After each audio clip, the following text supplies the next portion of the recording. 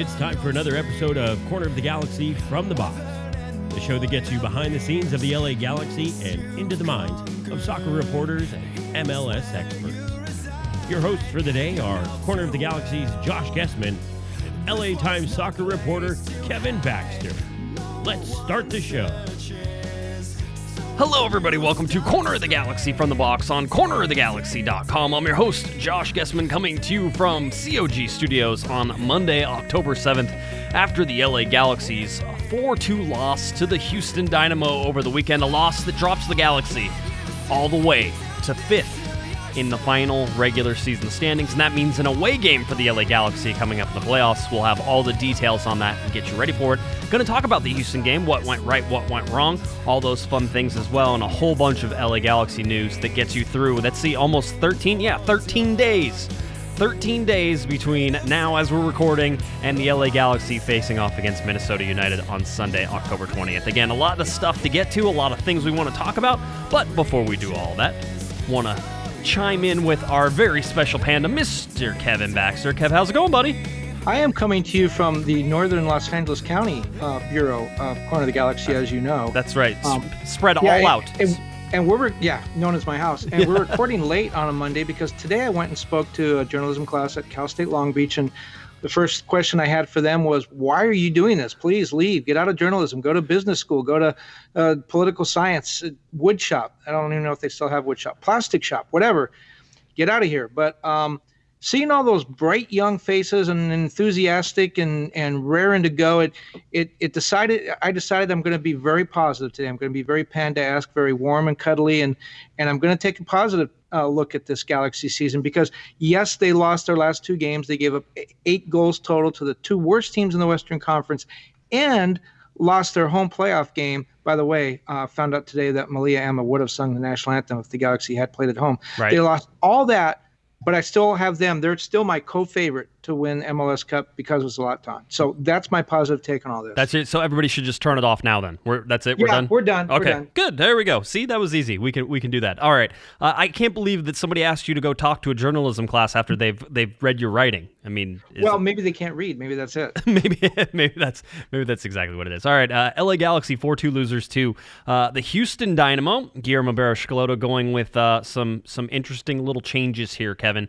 Overall, obviously, I don't think anybody can sit there and say, oh, hey, that was a great game the Galaxy played. I know I can't say it. I know you can't say it. So I'm sure that there's somebody out there in Twitter land, in podcast land, wherever, who was trying to figure out a way to make this sound better than it was, but it was an ugly game despite the fact that the LA Galaxy took the early lead, despite the fact they got a goal from Zlatan Ibrahimovic and Christian Pavón, despite the fact they mostly weathered an injury, which I think is probably one of the bigger stories of this game that maybe isn't being talked about as much. Gio Corona, Fabio Alvarez comes back from injury in this game and plays a whole bunch of minutes.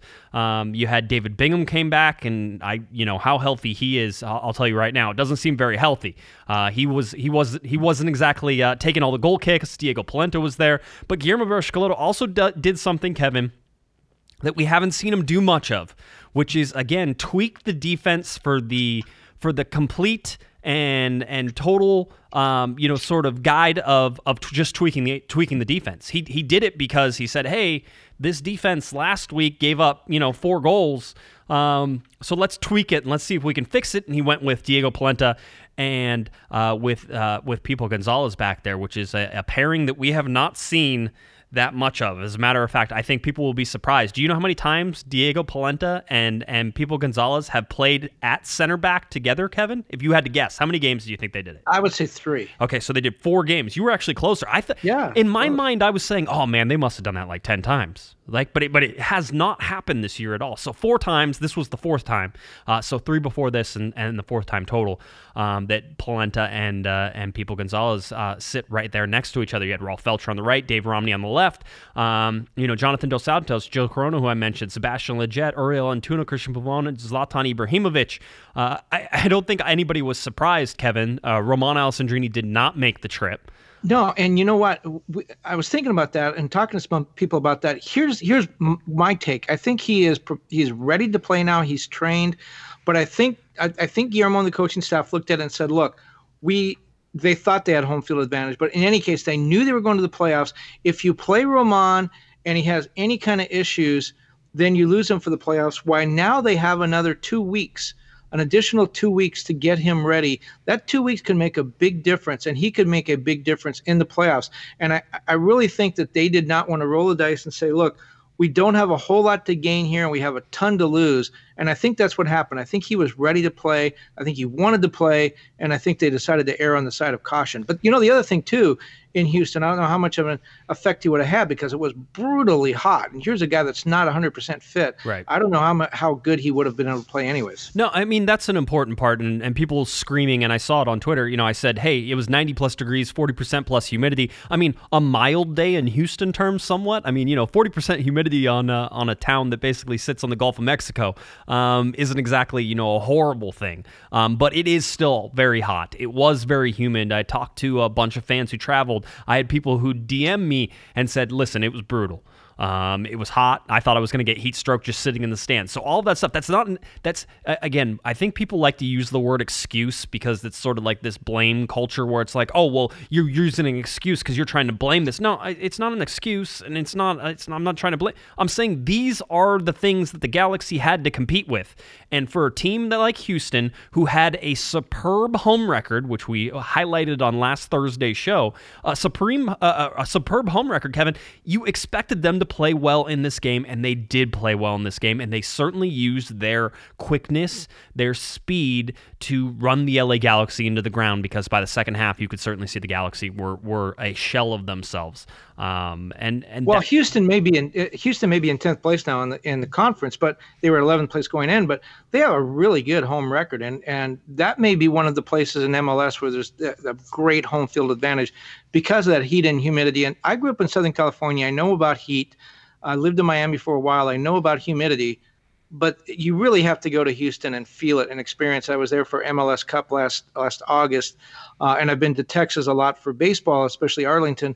You really have to feel that summer heat and humidity to understand just how difficult it is. Wait, you were there for MLS Cup? What were you there for?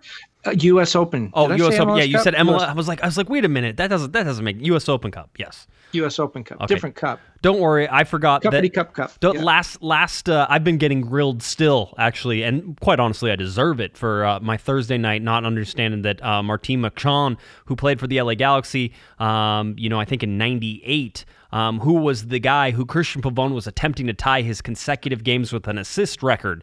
But while ever Machon played with Miami, I screwed that one up, and everybody now has been yelling at me, and rightfully so. I don't get them all right, especially some of the early ones I miss. But anyway, so your MLS Cup thing, I'm sure in August will just glide right over. Nobody will harp on that at all, Panda, I'm sure. Everybody leaves you alone anyway. Well, as long as you keep bringing it up again and reminding everybody about it. We'll see how that goes. Anyway, Zlatan Ibrahimovic gets the initial goal on this. This is, if you're looking from the LA Galaxy standpoint, Kevin, this should have been, an omen that the Galaxy were on the right path. It certainly seemed that way. 9 minutes in, Zlatan from a planted foot chips the Tyler Derrick, the Houston Dynamo goalkeeper, chips him to the far back post. It's a beautiful strike. It's touch. It's everything. Moves Zlatan Ibrahimovic up to 30 goals for the season. That's where he would end, although he hit the crossbar once and he probably missed another shot that he probably should have buried as well. So, again, the Galaxy really feel like at this point through the first half, they controlled the tempo, they controlled the possession, they had everything going for them, and then they get into the 2 minutes of stoppage time in that first half when Christian Ramirez scores his first goal, and it's a classic LA Galaxy meltdown late into the final minutes of something. And that really, so there's a bunch of things I think that changed the course of this game, Kevin, and I think that's, obvious. It's an obvious thing to say as well, because any sort of big play that happens or doesn't happen changes the course of a game.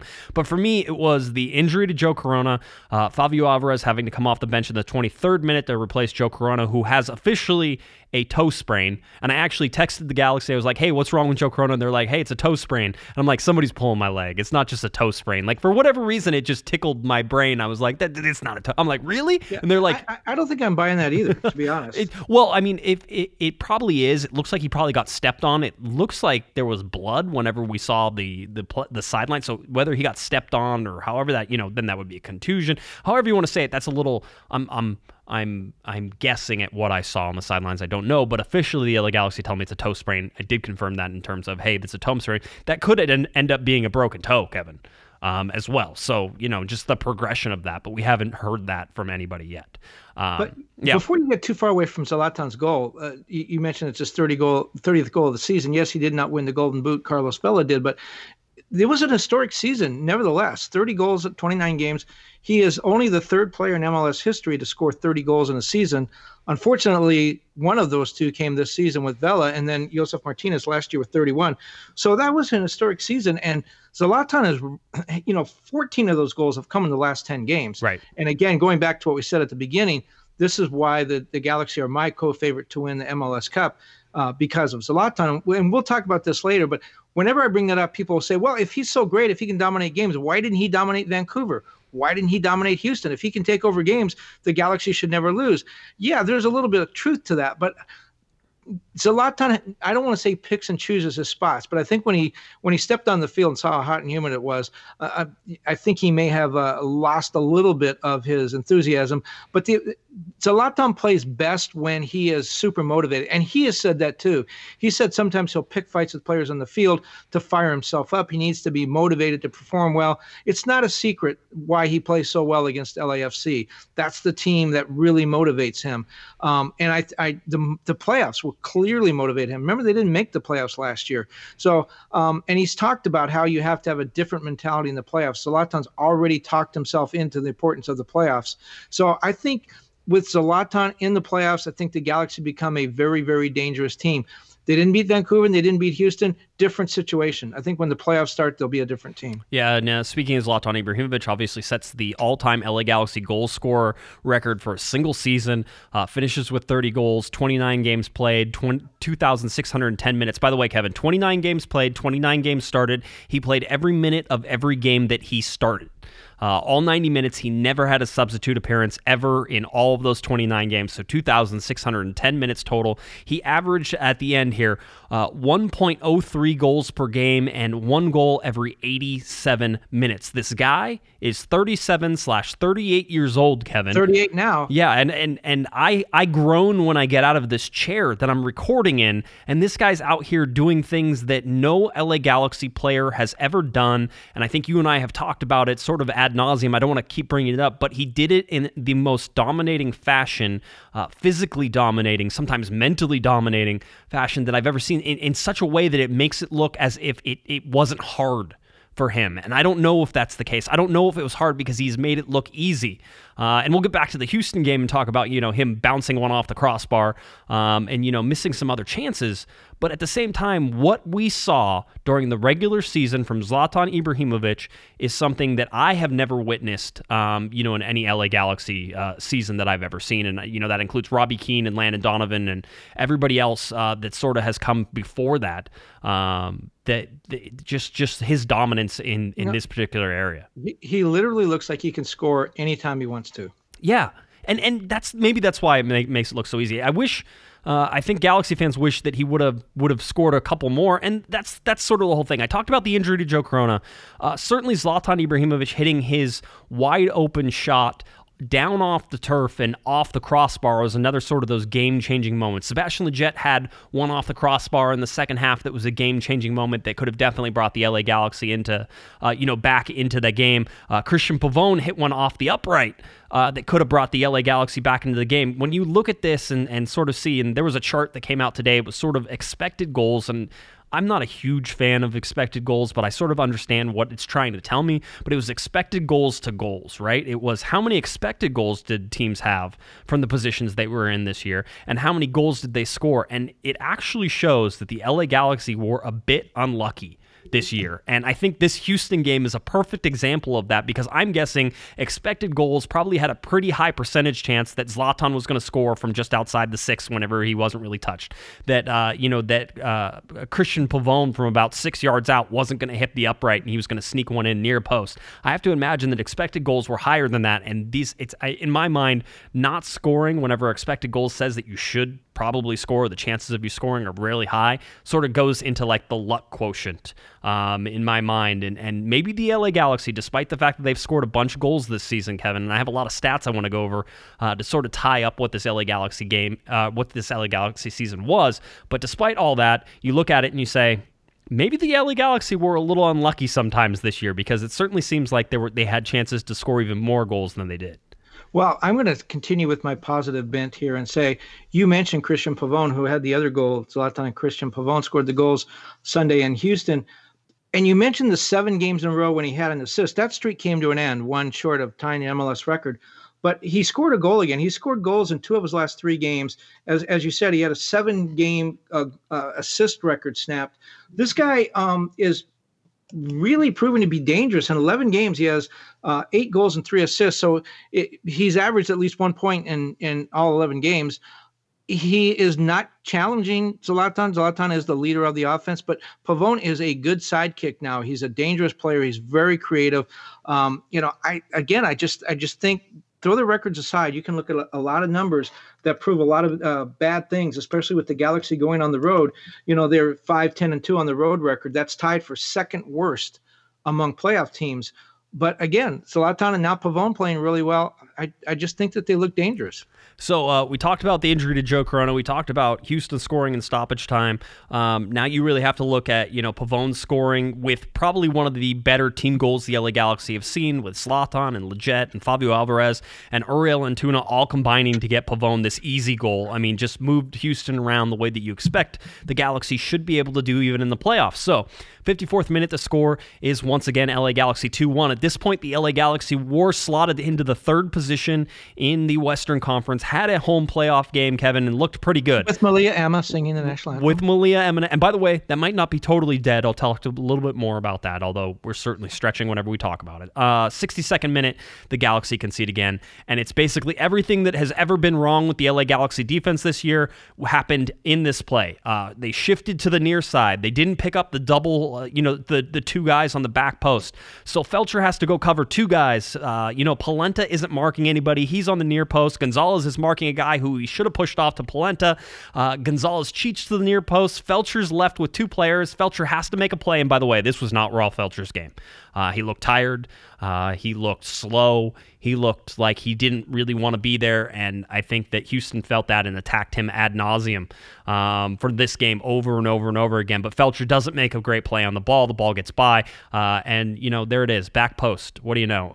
Something that will once again rear its ugly head. So, Raul Felcher gets beat on that backside, and Houston ties it up. 65th minute is when Lletget goes off the crossbar. Then Polenta gets beat on the end line, and for some reason he falls down and actually keeps the ball in play. Houston scores again. Again, this is all just sort of, LA Galaxy defense doing LA Galaxy defense things this year. It's a comedy of errors. Everything just sort of falls apart. Like I said, Bingham couldn't even take the goal kicks, and this game falls apart for the Galaxy. And listen, it doesn't hurt that they were trying to play for the win here, Kevin. And they certainly have tried to play for the win, I think, every game this year, and sometimes that has hurt them. In this particular case, anything other than a win would have dropped them pretty much to that 5th spot. I don't think the draw wouldn't have kept them anywhere. RSL beat Vancouver, so that didn't help. Seattle ended up beating Minnesota, so that didn't help. So everything sort of, as much as things have gone the way of the LA Galaxy this year, Kevin, they did not in this particular game. They didn't get any help from any of those other games. And so the LA Galaxy finish in that 5th position. And the 2 goals that made the difference came within, I think one was in the 83rd minute, one in stoppage time. The Galaxy, of the 59 goals they allowed this year, 18 have come between the 76th and 90th minute or stoppage time. That's 31% of the goals they've given up in the last 15 minutes plus stoppage time of a game. That's crunch time. That's when good teams win. And again, the mild criticism of Guillermo is I'm not sure his tactical management of the roster and the team have been that good, because right. I don't know that he's making substitutions at the right time and getting fresh people on there, or the fresh people he's sending on are not the right people, because again, 31% of the goals given up in the 76th minute or afterward. That is not a good stat. Yeah, it's funny. I pulled that stat too, because I was like, this seems like this is a trend, and it is a trend. Like you said, 18 goals between the 76th and the 90th minute and then into the stoppage time. Yeah, or stoppage time. It all gets counted in that same bucket. I don't don't know how that fares against the league, and people are asking me, they're like, well, how does that fare against the rest of the league? And it's like, they don't provide me with full stats that I'm able to manipulate everywhere, because I would love to do it. I would love to see all the different periods, and you could compare all of them. Those are all Opta stats. We get like little snippets of Opta stats that they give us and sort of feed us. Although I think you'll find here, Kevin, that I may have gone down a rabbit hole with stats today as well. So maybe we'll get to some of those. So anyway, Galaxy lose 4-2. I thought Fabio Alvarez had a great game coming in for Joe Corona. I think the Galaxy lose a bunch when Joe Corona goes out. I think that defensively they're not as stout, because Corona is basically,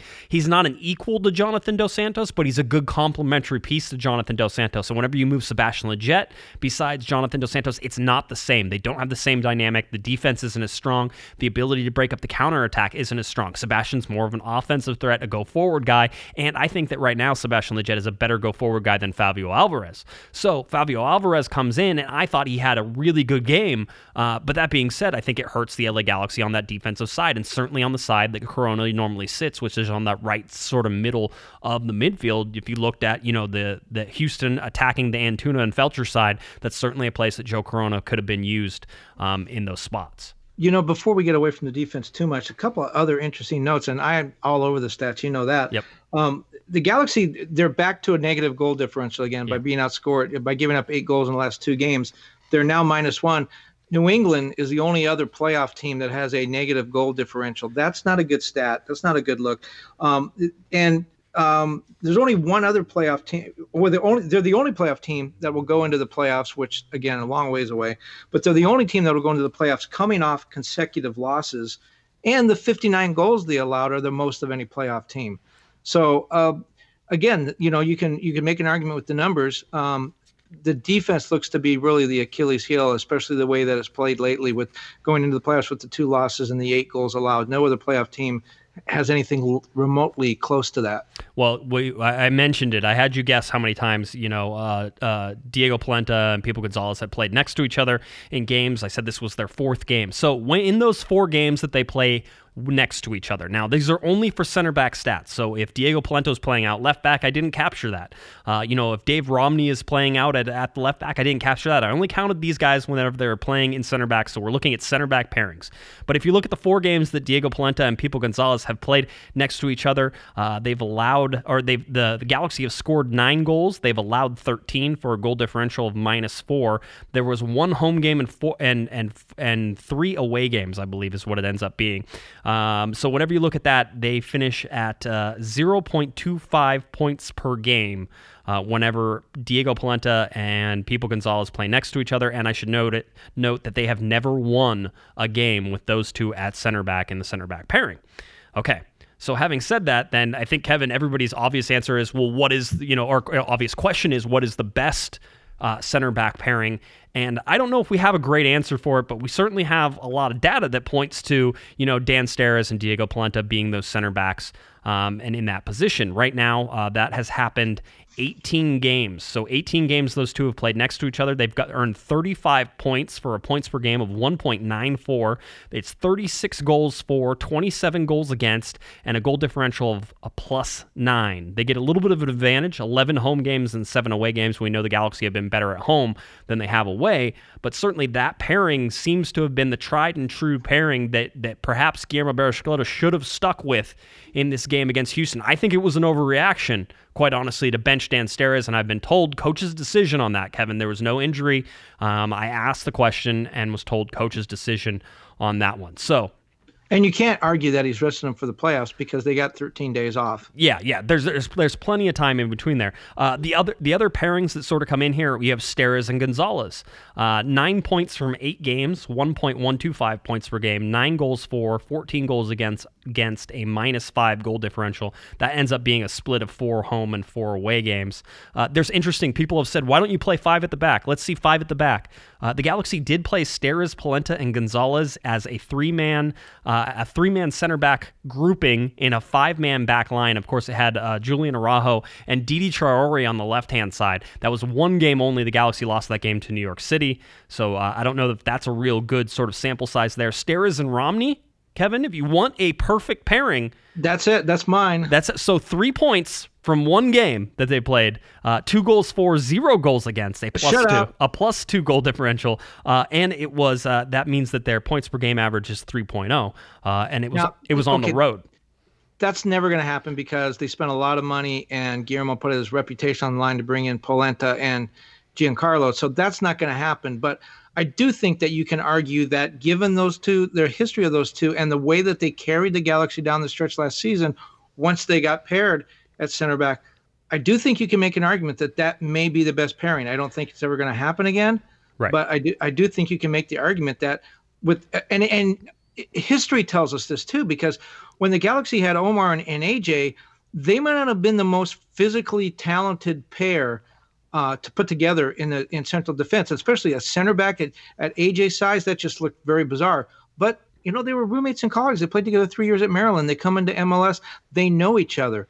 They were deadly. Remember that 2011 team when the Galaxy didn't give up any goals, or maybe it was 2012, one of those MLS Cup years. They had one of the best defenses in MLS history. Those two guys were the anchor of that. I do think Steres and Romney would probably be the best pairing, and I don't think you're going to see it.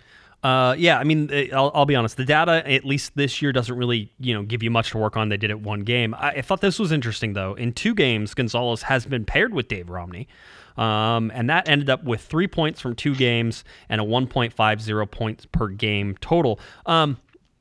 How many goals did they give up? They gave up, goals against 3, goals for 2.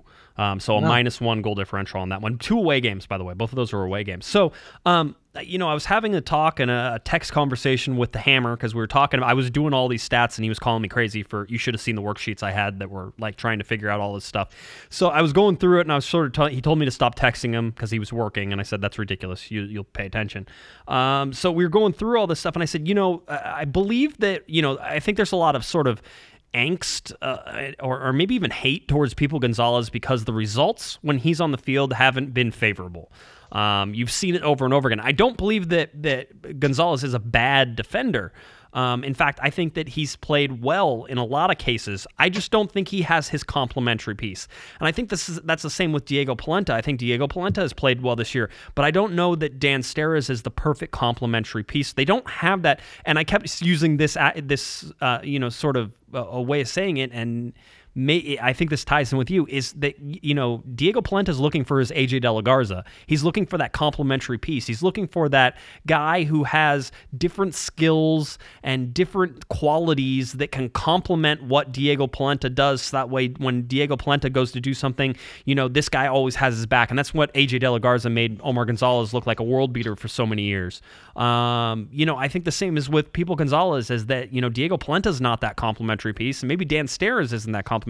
Maybe the Galaxy don't have that complementary piece in center back. But I thought it was really sort of an interesting take on some of this stuff. If you want to know, by the way, the defender who has the best points per game. Now, I only did the center backs in the center back position again. I didn't do all of it. So center back stats only: Steres, Polenta, Gonzalez, or Romney. Who has the best points per game at center back? Who would you guess? Steres, Polenta, Gonzalez, or Romney? I'm going to say Polenta. All right, so Polenta is actually 3rd on this list. Oh, my goodness! Which is kind of, listen, you're going to be like, duh, hey Josh, you're kind of missing the point on this one. I kind of agree. So Steres has the best points per game. That's not true. Even that. Dave Romney has the best points per game, but he only has 3 games at center back this year, but he has a 2.0 points per game. Okay, so Dave is the number 1. Number 2 is Dan Steres, 28 games at center back, 47 points, 1.67 points per game. Diego Polenta has 36 points from 23 games, so 1.56 points per game. And as we talked about, People Gonzalez, 13 points from 15 games, or 0.86 points per game.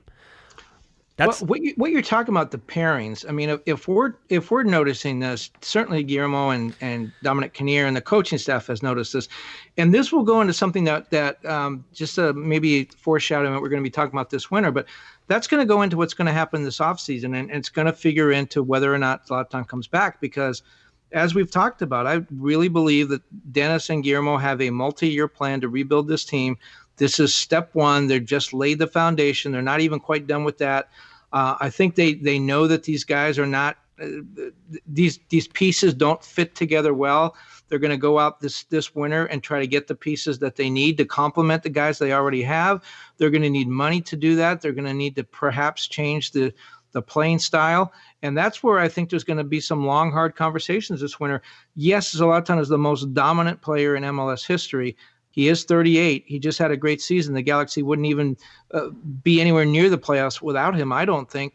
But does he stall? If he comes back, does he stall this multi-year rebuilding process that Guillermo has? And do we go another year with having guys playing with pieces that don't complement them and not being the finished product? And then that's another year of Giancarlo Gonzalez and Diego Polenta, another year where they're not their best because they're not surrounded with the players that I'm sure that Guillermo told them were going to be brought in when they signed those guys. And I said Giancarlo Stanton again. See? Yeah, I know you're a baseball guy. We understand. It's deep in your blood. You wrote a book, didn't you? You have a book. I did. I have a baseball book. Yeah. See, I mean that's a thing you can't just shake out of you, despite the fact that you probably need to. The LA Galaxy's finished with 51 points in 2019, Kevin. That's just 3 points better than 2018. So whenever you're trying to put all this together in your head, let's go over these 2019 to 2018. You're looking at the progression. You're saying, okay, 2018 was an improvement over 2017, but 2017 was god-awful, horrible year. 2018 was an improvement. 2019, is it an improvement? 3 points better in 2019 than 2018. That eventually looks at 3 wins better in 2019 than 2018, 3 losses worse than in 2018, and 6 draws worse than in 2018. But when you look at that and how it goes out, winning is the key to everything. Winning's worth 3 points, and that's why it is. So the Galaxy, with all their wins, actually end up just 3 points better. But that's just 3 points. That's a single win. That's the game that they lost to Houston last year, Kevin, that kept them out of the playoffs. That's the only difference between last year and this year right now. The standings may have changed. The Western Conference got, I think, more difficult and certainly a little more top-heavy. So that certainly factors into it. But whenever you're trying to put all this into perspective, that's what you have to remember. The LA Galaxy 2019 are just 3 points better. Does it feel like they're much better than 2018? Or does the 3 points seem like they're basically the same as 2018? Well, that's a difficult question. Now, yeah. I feel like they're better, and I think the reason is because I feel like there's a plan now, which I guess kind of goes back to what we were just talking about. But I felt like in 2017 there was no plan. When they did the youth movement thing, there was no plan. They had no idea, and it was obvious. Last year, I think it felt like they were just trying to turn things around. It was a makeshift operation. Ziggy had some plans, and he talked about that between 2017 and 2018, things that he wanted to do. He was very open before he got fired. He was very open about how he was only halfway there, so it felt like a work in progress. But it didn't feel like there was this blueprint like there is now. I feel like Dennis and Guillermo can tell you where they're going to be in 3 years and how they're going to get there, and they have a roadmap on how to make that happen. So when you look at the numbers, you may say, yeah, there's not a big difference. They are in the playoffs. That's a big difference. They are in the playoffs. They weren't in the playoffs last year. But it does feel like things are better because I feel like they know where they're going now, which I didn't feel that way before. This is his first step on the road. Guillermo said he wanted to get to the playoffs. He never, ever talked about winning it. Now, that doesn't mean he doesn't want to win it, right. But I feel like he's happy. First goal has been accomplished. Yeah, it's a stepping stone. And you get that, and you get that feeling from, basically how the season goes. I'll tell you, the LA Galaxy are 8 goals worse in terms of scoring, 66 goals in 2018, 58 in 2019, but they're 5 goals better on defense, I guess, if that's something you want to feel proud about in this defense. 64 goals in 2018, 59 goals in 2019. That is trending down, by the way. 67 in 2017, 64 in 2018, 59 in 2019. I mean, But that's still the most of any playoff team. That's way too much. It's way too much. I tried to make it sound positive. I was just trying. I could see the graph in front of me trending down. I'm like, oh, so that's not bad. The Galaxy finished 2019 with 1.50 points per game exactly. The all-time LA Galaxy average every season of the 24 years is 1.53. So technically speaking, they're just underneath all the rest of the average of LA Galaxy teams and how they did. This one I thought was interesting. What about? I'm sorry to cut you off, but what about the 16 wins? Because we talked about they didn't play to any draws this season, but I think 16 wins has got to be, certainly it's not in record territory, but it's got to be pretty. A lot of Bruce Arena teams didn't win more than 16 games. Yeah, Bruce was much more, sort of a level-headed sort of guy whenever it came to winning games. Yes, they won games, but all on the road they were very good at getting points, and I think that's the only thing that's sort of missing from this Galaxy team. And I don't know if it's going to be in their DNA. But yeah, I mean, the wins are the only reason that this LA Galaxy team is 3 points better than what it was last year. And we could say, oh, they're one win better, but bottom line is there are a lot of wins better. Like I said, they were 6 wins? Was it 6 wins? Three wins better. So that's really 9 points that they gained from wins that they didn't have last year, just offset by the lack of draws and the total number of losses as well. I mean, I think that's a positive. I think that if you've learned anything this season, it's that the basic math, as you say, is that a win is worth 3 points and a draw is worth 1 point. So, going for a win every time can be beneficial, as the LA Galaxy have seen. The Galaxy could have finished this year in 3rd place in the Western Conference, Kevin, which would have, sort of made that standing. Another 3 points for the LA Galaxy here takes it to 54 points, and all of a sudden, it feels like a much better year. But that didn't happen, and so you're at 51, so it does bring at least into the question of how much better this team is from last year. I tend to think that this team is much better than last year. The results just don't always show that, and I think that's what you're seeing a little bit, and that's one of the reasons that I can almost get on the Panda train over here whenever you say, the Galaxy are co-favorites for an MLS Cup. I can understand why you say that way. I'm not sure I feel the same way, but I understand how dangerous this LA Galaxy team can be. Here's some more evidence for that. If they had won one of these last 2 games, which, come on, at least one of those 2, they would have finished with 17 wins. That would be second in forget the points. That would be second in the conference. And I think there's a couple teams in the Eastern Conference, New York City and Atlanta, that had 18. So LAFC, the 2 top teams in the East, with 18, and the Galaxy was 17. So they're right there. They're one of the top 4 teams in the league. But then when you look at, again, not taking advantage of the opportunities they had, the Galaxy lost 15 games this season, right? 8 of those were against teams that didn't finish with a winning record, not necessarily a losing record, 500. But so more than half of their losses came against teams at the bottom of the conference. 7 of those 15 losses came against non-playoff teams. What that tells me is it goes back to the Zlatan thing we were talking about earlier. How can Zlatan dominate LAFC, the best team in the league, and can't get and loses back-to-back games to Vancouver and Houston? Zlatan has to be sort of challenged and enthused and excited and inspired. And I think the Galaxy follow that lead. Teams they're supposed to beat, they don't beat. They lost to Colorado twice, right? They lost to Houston and Vancouver these last 2 games. They lost twice to San Jose. Teams that they should have beaten, they didn't beat. Teams that they are evenly matched against, they play very well. LAFC, they played very well against them. So that's another reason to sort of feel good going into the playoffs, that maybe this won't be the fact that they lost the last 2 games of the regular season against poor teams to forfeit the home field advantage. Maybe that's not such a bad, it is a bad thing, but there's no reason to run out and slit your wrist just yet. Well, okay, so you just gave everybody a lot of positive reasons why they should feel good about the LA Galaxy going to Minnesota. That's why I'm the Panda. That's why you're the Panda. You're Positive Panda today. That's your new nickname, Positive Panda. We're going to go with that.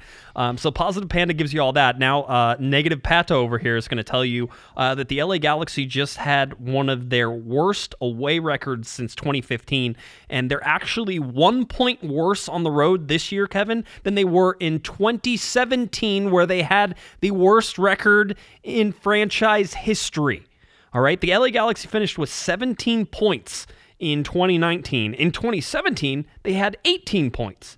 In 2018, they had 20 points. In 2015, they had 12 points. All right, that's how far you sort of have to go before this road record really sorts of, falls on its face. The Galaxy averaged 1.0 points per game on the road, and their historic average is 1.2. So, again, the Galaxy not great on the road, but as you said, competing against teams that can play them tough. Look at the Real Salt Lake game if you want to look for positive things. Going to RSL, going to a place at altitude, going to a place where you needed to get a win and you got to win. So that's something that I think you can sort of look and sort of shade towards Minnesota as we start to sort of peer in that direction. But tell them about what you discovered. What about the field and? Oh, just let it sit for a little bit. There is something about the field there. People know if they follow me on Twitter, but I still have something that I think is a little Minnesota tie-in. I want to get to first. You know who follows you on Twitter religiously? Yeah, who's that? Larry Morgan. Larry stalks me on Twitter. There's a difference. He doesn't have a Twitter account. Okay. Larry Morgan, by the way, was over at my house on Sunday. He was watching it at the Pato residence because he doesn't get Spectrum. You know what? My invitation got lost in the mail for the Galaxy viewing party. I guess you were busy. All right. David Bingham, LA Galaxy goalkeeper. We talked about him being injured, but he did finish with the most saves in Major League Soccer in 2019. And that is sort of one of those sad trombones facts. That's great for David Bingham, who made 141 saves in his 33 games played, just short of 34 games because he missed the one game. So 33 games played, 2,970 minutes, Kevin. 141 saves, 195 shots faced. Guess who's number 2? Do you have? Evan Bush. No, it's not, and that's an interesting one. The guy who finished second happens to be the goalkeeper for Minnesota United, Vito Monone. Wow. He has 129 saves, and he faced 175 shots. So that is the first and second in there, which of course led me down a little rabbit hole, Kevin, and I apologize for going down the rabbit hole, but I wanted to because everybody talks about whether or not they think David Bingham is a good goalkeeper or not, but nobody ever actually does the legwork to see what his stats say. And whether or not the stats tell you the whole story here, I'm not sure, but I figured I'd at least put it out there. So if you're going to look at goals against average in Major League Soccer, David Bingham finished with a 1.67 goals against average. All right, that 1.67 goals against average makes him 16th in Major League Soccer right now. Okay, wow. So that's not great. Okay, not great at all. However, let's go to another stat. Let's go to save percentage. So remember, David Bingham has the most saves in Major League Soccer, and it's because he faced the most shots as well. 195 shots, 141 saves. David Bingham finished this season 4th in Major League Soccer in save percentage among goalkeepers with 2,000 minutes or more. I had to sort of put a set of ceiling on it or a bottom, and I wanted to get the best of the best in that. So, and trust me, there are some big names that sort of go 1 through 10 in that. And, Bill Hamid is in there and Tyler Miller is in there. So, I mean, there's some good goalkeepers. But David Bingham, 4th in save percentage, but 16th in goals against average, which means, at least in my mind, it once again points to that David Bingham is making saves that he should be making. In fact, his save percentage shows you. In fact, the number of saves that he made shows you. But the fact that he had to face 195 shots really sort of goes to the goals against average being 16th, which is 1.67, because he's been barraged this year.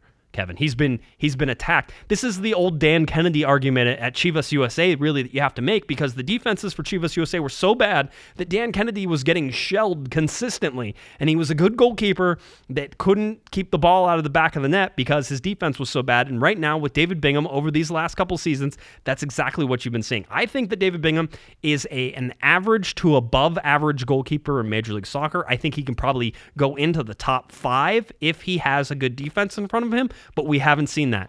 So that's what those stats tell me, that he's not the worst in the world, that most of these probably aren't his fault, but at the same time, he's making the saves he should, but the ball's still getting in the back of the net.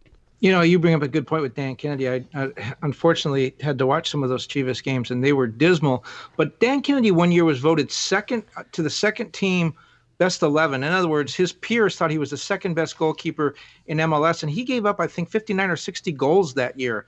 That's what his peers thought of him. So the idea that you're giving up a lot of goals, if you're facing a lot of shots, you're still going to be a really, really good goalkeeper. Dan Kennedy was that.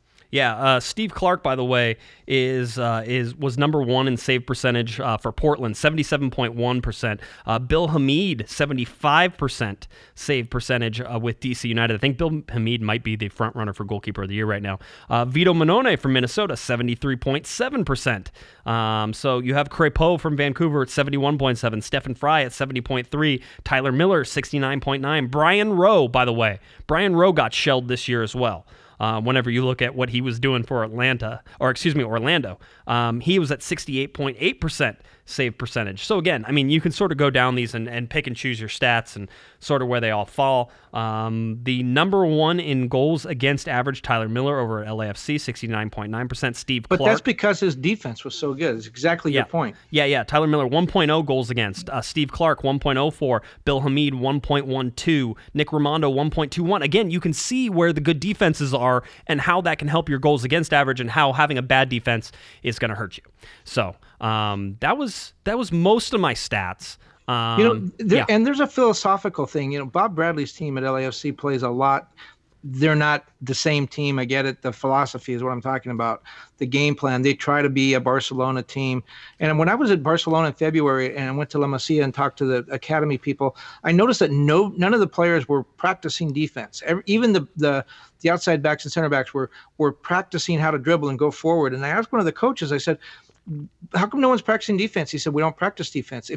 Our defense is, if you lose the ball, you win it back. Right. And you see LAFC playing that. And the point about this is, I think that's what Guillermo wants to do, and they're not there yet. But the idea of LA or the Galaxy having a philosophy and a style of the way they want to play defense, that's really not where Guillermo is. That's not what he coaches. He coaches the idea of, we don't play defense. When we lose the ball, we win it back.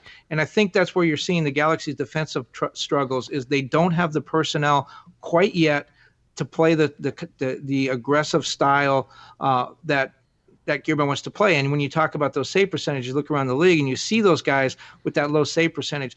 That's what they have. They don't have these four guys that sit back and play defense. They have guys that rush forward and win the ball back when they lose it. And so there aren't any shots at goal. You look at the number of shots Tyler Miller faced, and that's like a good week for David Bingham. Yeah, it has been, and certainly you can look at that. I'll say this: you go back and you watch the Spectrum coverage, and Guillermo's halftime sort of talking about moving the line of confrontation up higher, and that is directly, sort of responsible. What you're saying, Kevin, is that Guillermo wants to challenge that ball in the offensive end. So if you lose the ball, you're losing the ball in their offensive end, and you're trying to turn it over quickly again, so that way they can't get on the counter, they can't run against your defense. And I think that right now that's been one of the problems, is Guillermo's trying to force that to happen. And maybe you need to force it to happen if you're trying to build, this way of doing things, this style of play. Maybe you force it and understand that you don't have the right pieces, but you're going to play it to a fault. But in doing so, Guillermo's lost a lot of points this year from trying to do that and trying to press guys up into the. Very often with the LA Galaxy on defense, you're seeing two defenders back, two central defenders that are being pulled in either direction, with Jonathan Dos Santos trying to get back and split in between those two defenders. That way there's three defenders. The counterattack is going to kill the LA Galaxy. Now, having said all that, them on the road, the Galaxy on the road, God, they really should have been a better road team this year, Kevin. They should have been, because the Galaxy are a much better counterattacking team than they are a possession-based team right now. And letting Ariel Antuna run and letting Christian Pavone run and, parking Zlatan Ibrahimovic at the penalty spot once you get those guys into space and is a way for the LA Galaxy to win MLS Cup. If they want to do it and they're dedicated to playing that type of game, especially on the road, you're going to have Minnesota who's going to try to counter, but they're also going to hold more possession. If the Galaxy can sort of sit back and be patient and run on the counter, I think the Galaxy could really do some damage. All right. I want to get to some more Galaxy team stats, and I'm just going to run through these real quick, just so that way you can understand where the LA Galaxy sort of fell this year in Major League Soccer. So let's just run some of these, and maybe some of these will be surprising, maybe some of them won't, Kevin. Let me know if any of them are surprising. So the LA Galaxy were 16th in fouls committed. They had committed 383 fouls. First in that category is 467 from New York City FC. The LA Galaxy were 24th, dead last in fouls suffered. We've talked about that many times. First was New York Red Bulls, 455. The Galaxy had 306, just to sort of show the differences between those two. The Galaxy were second in assists, 62 total assists to LAFC's 75. They finished first. Galaxy were 11th in shots, 469 shots. 7th in shots on goal, 173. 6th on percentage on target. So the LA Galaxy 36.9% for shots on target, and first was New York City FC at 38.2%. I didn't want you to think there was some large, ridiculous, sort of thing going on there. The Galaxy finished tied for third in goals scored with 58. They finished third in penalty kick goals and 7. First in that was LAFC with 9. The Galaxy are 5th in penalty kick attempts with 8. Let's see, 18th in goals against at 59. We talked about that. And 14th in goal differential at -1. So the Galaxy finished basically a little bit below the halfway line there in terms of goal differential. So those were the stats. One that surprises me are assists. And it makes sense because a lot of those crosses delivered in the box for Zlatan, that's the way they've played. So assists are going to come out of that. But when I think of a Zlatan goal, I just think of him dribbling into the box by himself and just forcing his way through some players and scoring himself. I don't think of clearly the number of assists that he needed to set those up. Yeah, and that rarely happens with Zlatan, which is again interesting to sort of look at. The assists are important. That means that the LA Galaxy goals were probably more team goals than people really want to realize. It's also a great sort of counter to anybody who says that the LA Galaxy are just one player, which is Zlatan Ibrahimovic. A lot of people had to provide those balls to Zlatan in order for him to score. And again, 30 goals. There's 62 assists in there, so you can see sort of how those numbers all fit in together. All right. LA Galaxy internationals right now, Kevin. Some interesting, I think it's an interesting development. This is one of those new to me things because I didn't pick up on it right away, but we did get a press release on it today. So I want to talk about Efrain Alvarez, but I also want to talk about the LA Galaxy's international call-ups as a whole. So Sebastian Lletget, Uriel Antuna, Rolf Felcher, Giancarlo Gonzalez all get called up for this FIFA international break. All the players should have departed from the game on Sunday night or departed on Monday, and all players will return before the Galaxy go to Minnesota. Let's say that again because I keep seeing all these tweets that saying, oh, we're going to be missing all these. No, you're not. All players will return before the Galaxy go to Minnesota on October 20th. Now, one of these players is going to go and not come back. Efrain Alvarez has been called up for the U17 World Cup by Mexico. So he will be joining the Mexican youth national team, the U17 team, as they go to, I believe, Argentina, which is where the U17 World Cup is going to be held. So he'll depart for Buenos Aires, Argentina on October 8th. He has group stage games for Mexico on October 28th, October 31st, and November 3rd, Kevin. And Alvarez will stay with Mexico for the remainder of the tournament, effectively ending his LA Galaxy season. So Efrain Alvarez with the U17 Mexico national team is basically done for the rest of the year. That doesn't feel right in some ways, Kevin, and it also probably makes a whole bunch of sense. But in my mind, this seems like the Galaxy didn't have to release him. But they released him, they're giving him the chance, and he's going to be gone, and that's really it for the rest of the season for Efrain. I have a theory about that. Yeah, go for it. You notice that Jonathan has not been called up. He's been called up to every camp since Tato Martino took over the senior national team and was on the World Cup team and all this stuff. So you can make the argument that, Tato Martino has seen what he's going to see from him. Jonathan has played extremely well for Mexico this year. And so you could say, well, he's, again, Tato Martino has seen what he's going to see from him. He doesn't really need to see him again. Let's look at some young players. And he did call some young players up for these Nations League games. But I'm wondering, too, Dennis has such a close relationship with the people of the Federation. I wonder if there was some horse trading. Like, we really want Efrain. And then Dennis would say, well, yeah, you can have him, but, you guys got to help me out, too. How about if you don't call Jonathan up? How about if you give him a 2-week break before the playoffs start? You can have Antuna. He's 22, 21. We don't care. But leave our old guy, leave our vice captain home to get ready for the playoffs. I don't know that happened. You can certainly argue it didn't because you could say that Mexico just wanted to look at a young team.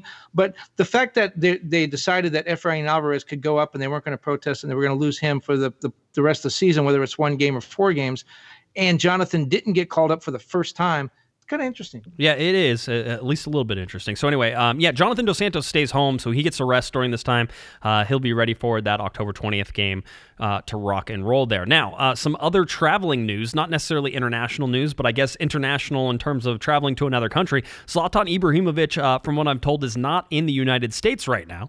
Zlatan flying to Malmo, Sweden, where he will be unveiling a statue of himself in Malmo there, and he basically put out a tweet and says, Zlatan gives free to all young people from Malmo schools to attend the ceremony. So Zlatan released everybody from school there, and they're going to be unveiling his statue in Malmo, Sweden. By the way, this seems like perfect timing to me. The Galaxy on a little bit of a rest and recovery sort of situation right now in terms of training, and I can give you, the sort of the training guidelines of everything that's going on right now, because the weekly schedule has the team off on Monday as we're recording. It shows them training on Tuesday, but I imagine that's going to be a pretty light day. I thought it was interesting. They actually list a closed training on Wednesday, October 9th, which is humorous because I don't know that you can do that, but they did it, so it's fine.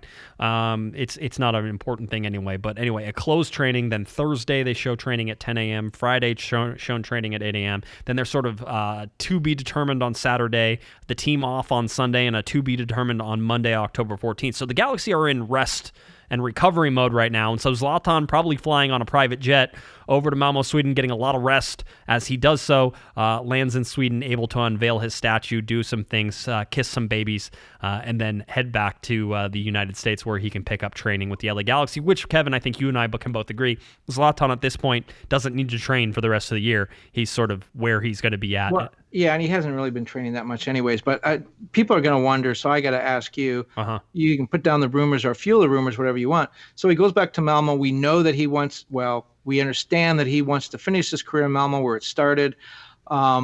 They're giving him a statue. Right. There's talk about maybe his contract with the Galaxy is up. Is this the precursor to him announcing he's leaving to go back? He doesn't have a statue in front of Dignity Health Sports Park. That's David Beckham's statue. Yeah. Sure. I mean, it could be. I don't think so. I still feel like there's a pretty good chance that Zlatan comes back. It just sort of feels that way to me. I don't know. Some people say, hey, if the Galaxy get bounced in the first round, would Zlatan come back? And I'm like, I don't know. Maybe. Depends on sort of how it happens. Certainly somebody said that, a short stay is a Zlatan sort of hallmark, right? I mean, Zlatan usually doesn't overstay his welcome there, Kevin. So seeing him depart, now from the LA Galaxy wouldn't be unheard of. I just don't think this is, it could be the precursor to it, but it's certainly not where he's going to get on a microphone and say, oh, I'm coming back to Malmo, There's been a lot of speculation, and I can make a really good argument, as you can, for both sides of that. Yep. But I don't think anybody really knows yet, because Zlatan has ragged on the playoffs and talked about how much he hates the playoffs. But you and I know the playoffs can be super exciting, even if for people who are used to the European style. I'm a big playoff fan. I mean, if you're a Galaxy fan, your team is 5th right now. You're way behind LAFC. The season's over. But no, it's not. You still got a shot. This playoff is a crapshoot. You can still win it. In fact, only 3 times since 2002 has a team in MLS won the Supporters Shield and the playoffs. Yep. So MLS Cup. So that means everyone's got a shot. If Zlatan has an exciting run through these 4 games, that plays really well. There's some emotional games. He's a big crowd for MLS Cup final.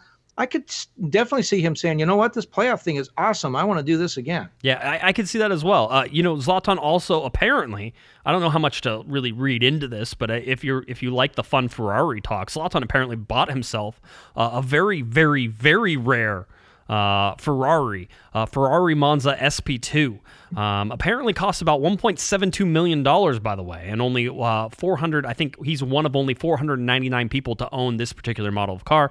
0 to 60 in 2.9 seconds with the top speed of 186 miles per hour. I just thought that was interesting. I don't know if it's true. He said "Happy Birthday, Zlatan." And he took a picture of it, so I don't know if that means he bought it or he didn't buy it or what. There is a test track not far from Dignity Health Sports Park, right there off the 405 in Avalon.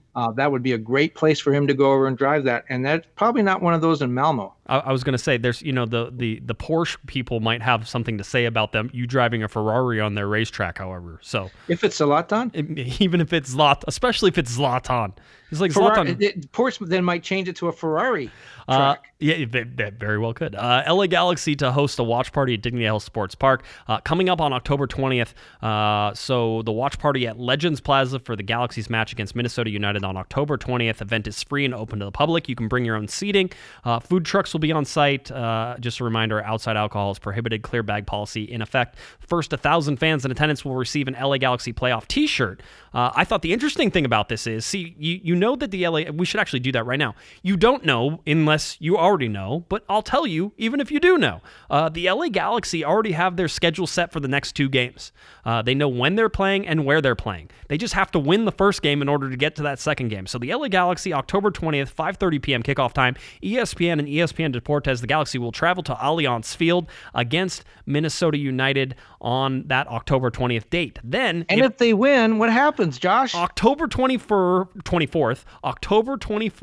the LA Galaxy would travel to LAFC for an El Tráfico Conference semifinal matchup.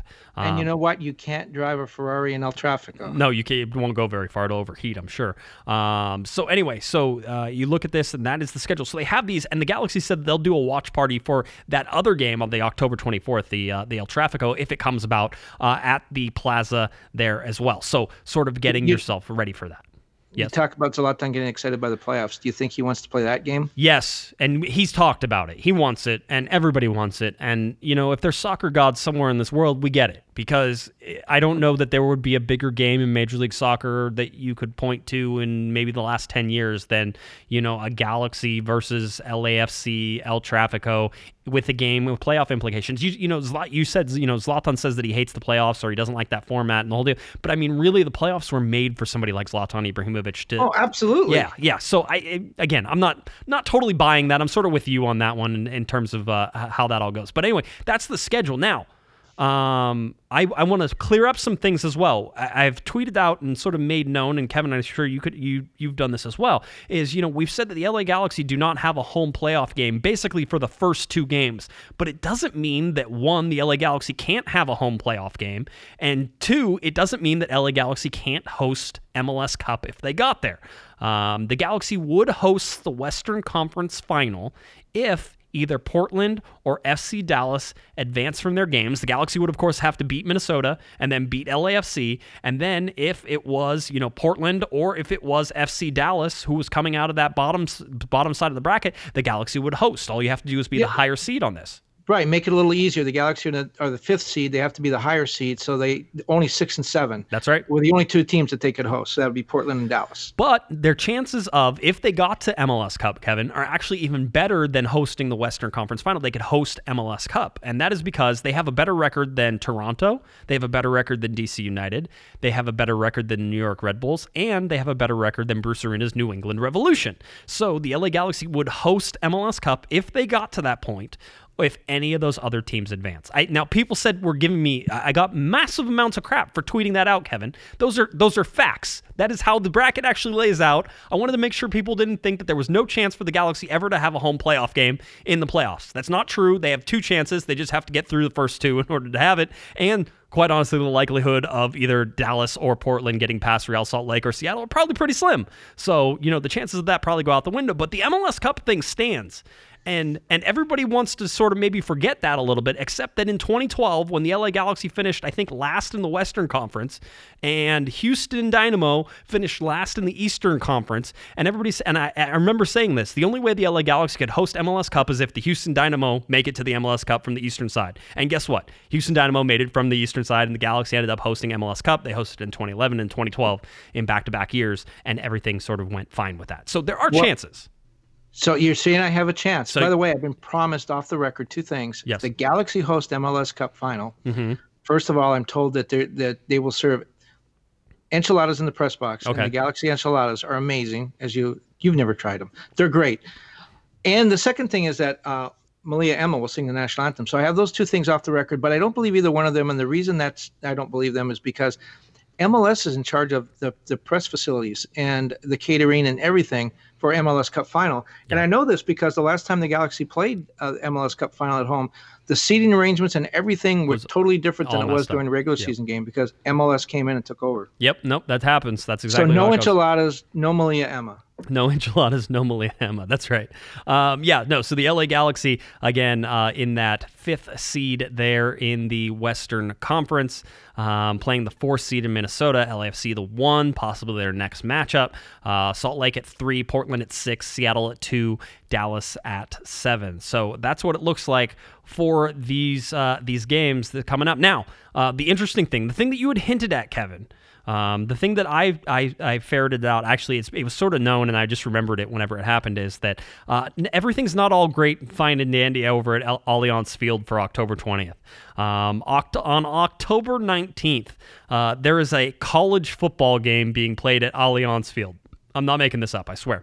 And so this football game, I believe, has been planned for quite some time.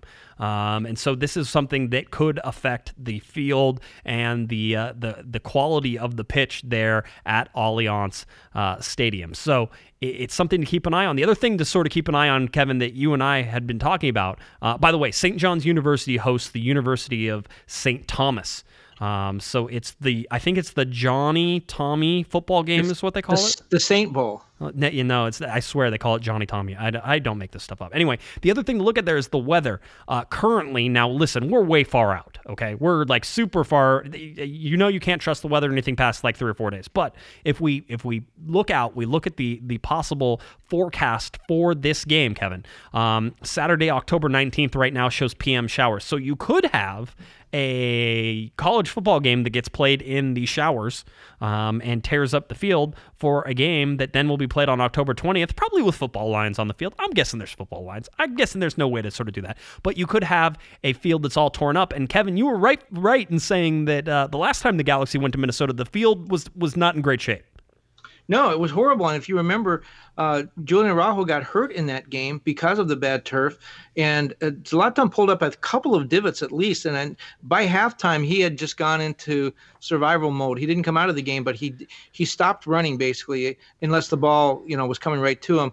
The idea was he wanted to conserve himself. He knew that the turf was bad and didn't want to suffer the same fate that Julian Araujo suffered.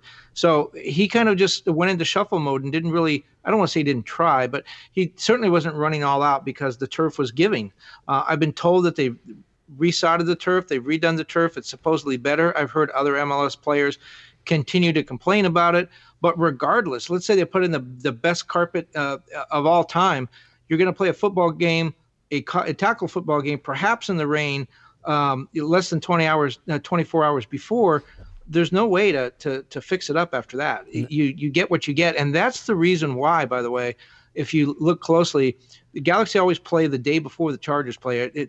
You're probably going to be able to find one exception. But for the most part, the soccer comes before the football. And the reason is because the football tears the turf up. Yep. And they've relayed some grass there at Dignity Health Sports Park already to sort of counteract that and do all that. I also have some breaking news. I wish I had like a cool breaking news sort of thing that I could do. I mean, it's not really, it was breaking news whenever I found out about it a couple hours ago, but I don't think anybody's sort of repeated it or said anything about it since I asked. The Galaxy will be chartering to Minnesota. So they will be chartering a flight to Minnesota, which probably makes sense. I imagine that they're going to charter back from Minnesota as well. That would be more important if they won. Absolutely. And if they win, then it's a short week. Again, they play on the 20th. Their next game would be on the 24th. It would be a short week, but they come back to L.A. So it looks like chartering to and from Minnesota, which is probably a pretty good call. As Kevin, you and I were discussing earlier today, it's hard to get to Minnesota sometimes. It's impossible. It's really tough. And a couple of things about this. The Galaxy, I did the math earlier today. The Galaxy averaged the game every 7 days. Actually, it's less than 7. It's like 6.8. So for 30 weeks, they play every 7 days. Now, before the biggest game of the year, they have 13 days off. If you look at LAFC, they have 17 days off. Because they played more U.S. Open Cup games, they had a game actually every 6 days during the regular season. So now they get a 17-day break. And I talked to Tyler Miller about this a couple days ago, just looking ahead to the playoffs, and he said, she said, there's nothing we can do about it. That's the MLS schedule. We just have to deal with it. But his big fear was not so much the long layoff. It's the fact that their first game, which could be against the Galaxy, will come against a team that played a game just 4 days before. So whoever they play, if it's the Galaxy, they've had a chance to sort of rub off that rust from the long layoff. They're going to be ready to play. They're going to be back in their rhythm of playing a couple of games a week, which teams have done all year. And that's the thing. You can look at it and say, well, yeah, David Bingham gets a chance to recuperate and rest. Joe Corona can get healthy. But the rest of the players, the guys who aren't hurt, they're in a rhythm of playing every few days, a couple times a week, at least once every week.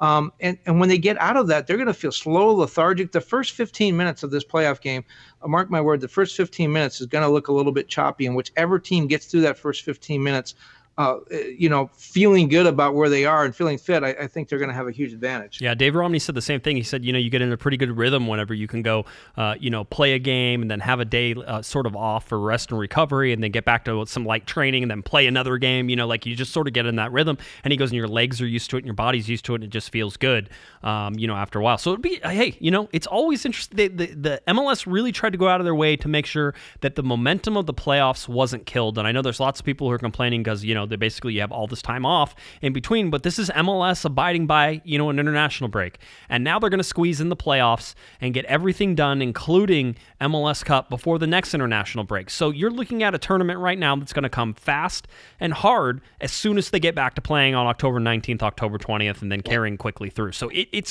single elimination for the first time. Single elimination. Anything can happen. Roll the dice. You only got to win 4 games to be MLS Cup champions if you are in on the first round. 4 games gets you an MLS Cup. If that's not enough motivation for you, and by the way, that's hard to do. You sit there and say, hey, 4 games in a row, that's not easy. And for an LA Galaxy team that, probably, I remember they've won 3 games in a row. Have they won 4 games in a row at any point? Yeah, in April. They had that really good streak in April. So they did it, but it's really hard to do. But somebody's going to do it. Somebody's going to win 4 games, or somebody's going to win 3 games in a row from those first round buys. Somebody's going to win these games. So somebody's going to do it. It might as well be the LA Galaxy, and I certainly think they have the players to be able to do it. But how would you like to be Dallas, who needed, were scuffling. They really needed a win, and they won 6-0 in their last game, and they're flying into the playoffs, and then it's like, well, hold on. Come back in a couple of weeks, and we'll have another game for you. Or LAFC, who look, they have struggled recently for them, and they looked really good. Granted, it was Colorado, but Colorado was hot, and LAFC looked pretty good in that 3-1 win. Those teams, man, they were itching to get into the playoffs, and now they got 2 weeks to rest. Conversely, maybe this does help the Galaxy, the only playoff team that lost its final 2 games. Maybe on one hand, they get healthy, and they get to go back to the chalkboard, start over again. On the other hand, they've got 2 weeks to think about these last 2 games, and they don't get a chance to get out there and make it better. That's one thing you hear from athletes in every sport. After a poor performance, they want to get right back out there to prove that wasn't who they really are. And the Galaxy now, rather than getting the chance to prove that's not who they are, they got 2 weeks to think about it. It'd be interesting to see the mental side of this. Is Dave Romney's right about the physical side, but the mental side, the Galaxy have to sort of sit here and think about it. Maybe it fires them up. Yeah. I was going to say, this game is played by grown-ups. I mean, you have to be a grown-up. You have to be mentally tough. You have to be physically tough. And all that leads up to a single elimination tournament that might be some of the most exciting soccer we've ever seen in Major League Soccer. I actually think that, these next couple of weeks, once you get into the playoffs, is going to be, extremely enticing. You're going to be in Minnesota? Yes, you are. You're headed to Minnesota. I am going to Minnesota. Yep, so we'll have the Positive Panda will be in coverage there. By the way, Pato right now seems grounded. He's trying to take off and go to Minnesota. He wants to go there for the winter. He wants to see that game. He just has to do a lot of sweet talking in order for that to happen. So as of right now, no Pato in Minnesota, but Pato's working hard to make that fly north. The lovely and talented Michaela is not allowing you to go, huh? Yeah, well, if you had bought her house with air conditioning, she might not be so angry. Larry Morgan was enjoying the Panda fan, by the way. So yes, he was. He was like, "Oh, that's a nice fan." I'm like, "Panda got me that fan." He's like, "That's a good call." I'm like, "Yeah, I thought so too." So, all right, I think that's it. Do we have anything else? We're good. I mean, LA Galaxy coming up October 20th, 5:30 p.m. ESPN Deportes, the viewing party over at Dignity Health Sports Park. We got that all covered. You sort of wrapped it up. I have a special treat on Thursday night, the live show. Larry Morgan on Twitter in studio with me here, so we'll have that. I don't know what we'll talk about. We'll find something to talk about though, as we get you ready for another weekend of no soccer until you get to the weekend of soccer. So a lot of stuff upcoming and rapidly approaching, as we say. So are you past? By the way, are you past the hoopla of the 700th show? Is that gone now? No, people are still tweeting me. You're gonna lose your friggin' mind when you get to 1,000. I was saying I don't think I left a lot of room for sort of topping 700. So maybe 800's a quiet night at home with some alcohol. I have no idea. But we'll worry about that next year whenever we get to 800. So we'll see how that goes. All right, that's it. I'm done. I'm calling it. All right. If you're looking for Mr. Kevin Baxter on Twitter, It's at kbaxter11. And head on over to latimes.com for all of the Pandas, the Positive Pandas, wonderful soccer coverage over there at latimes.com, covering all of soccer in Southern California and around the United States. Make sure you follow him, U.S. Men's National Team, U.S. Women's National Team. That's him, Positive Panda, Kevin Baxter at LA Times. All right. If you're looking for me on Twitter, it's at jguesman, JGUESMAN, and of course at Galaxy Podcast. Cornerofthegalaxy.com is where you can find all of our shows, all of our videos, all of our podcasts, our articles, our previews, our recaps, our merchandise, stickers, scarves, coasters, all that fun stuff can be found. Cornerofthegalaxy.com. Head on over there and help keep the show rocking and rolling. All right, I think that about does it. LA Galaxy into postseason territory now. Playoff game coming up on October 20th against Minnesota United. For Positive Panda, Kevin Baxter, I'm Josh Guessman. You've been listening to Corner of the Galaxy from the box on cornerofthegalaxy.com. Have a great one, everybody. You've been listening to the Corner of the Galaxy from the Box podcast on cornerofthegalaxy.com. You can follow the show on Twitter and Instagram at Galaxy Podcast. And be sure to check out and subscribe to iTunes, Stitcher, and Facebook by searching for Corner of the Galaxy. And for all of your independent LA Galaxy news, discussion, and entertainment, including this podcast, head on over to cornerofthegalaxy.com. Fans, thanks for listening. We ask that you be kind and courteous to your neighbors as you leave the podcast. We thank you for joining us and look forward to seeing you again. Until then, I'm Michael Araujo, and on behalf of the entire Corner of the Galaxy crew, goodbye, everybody.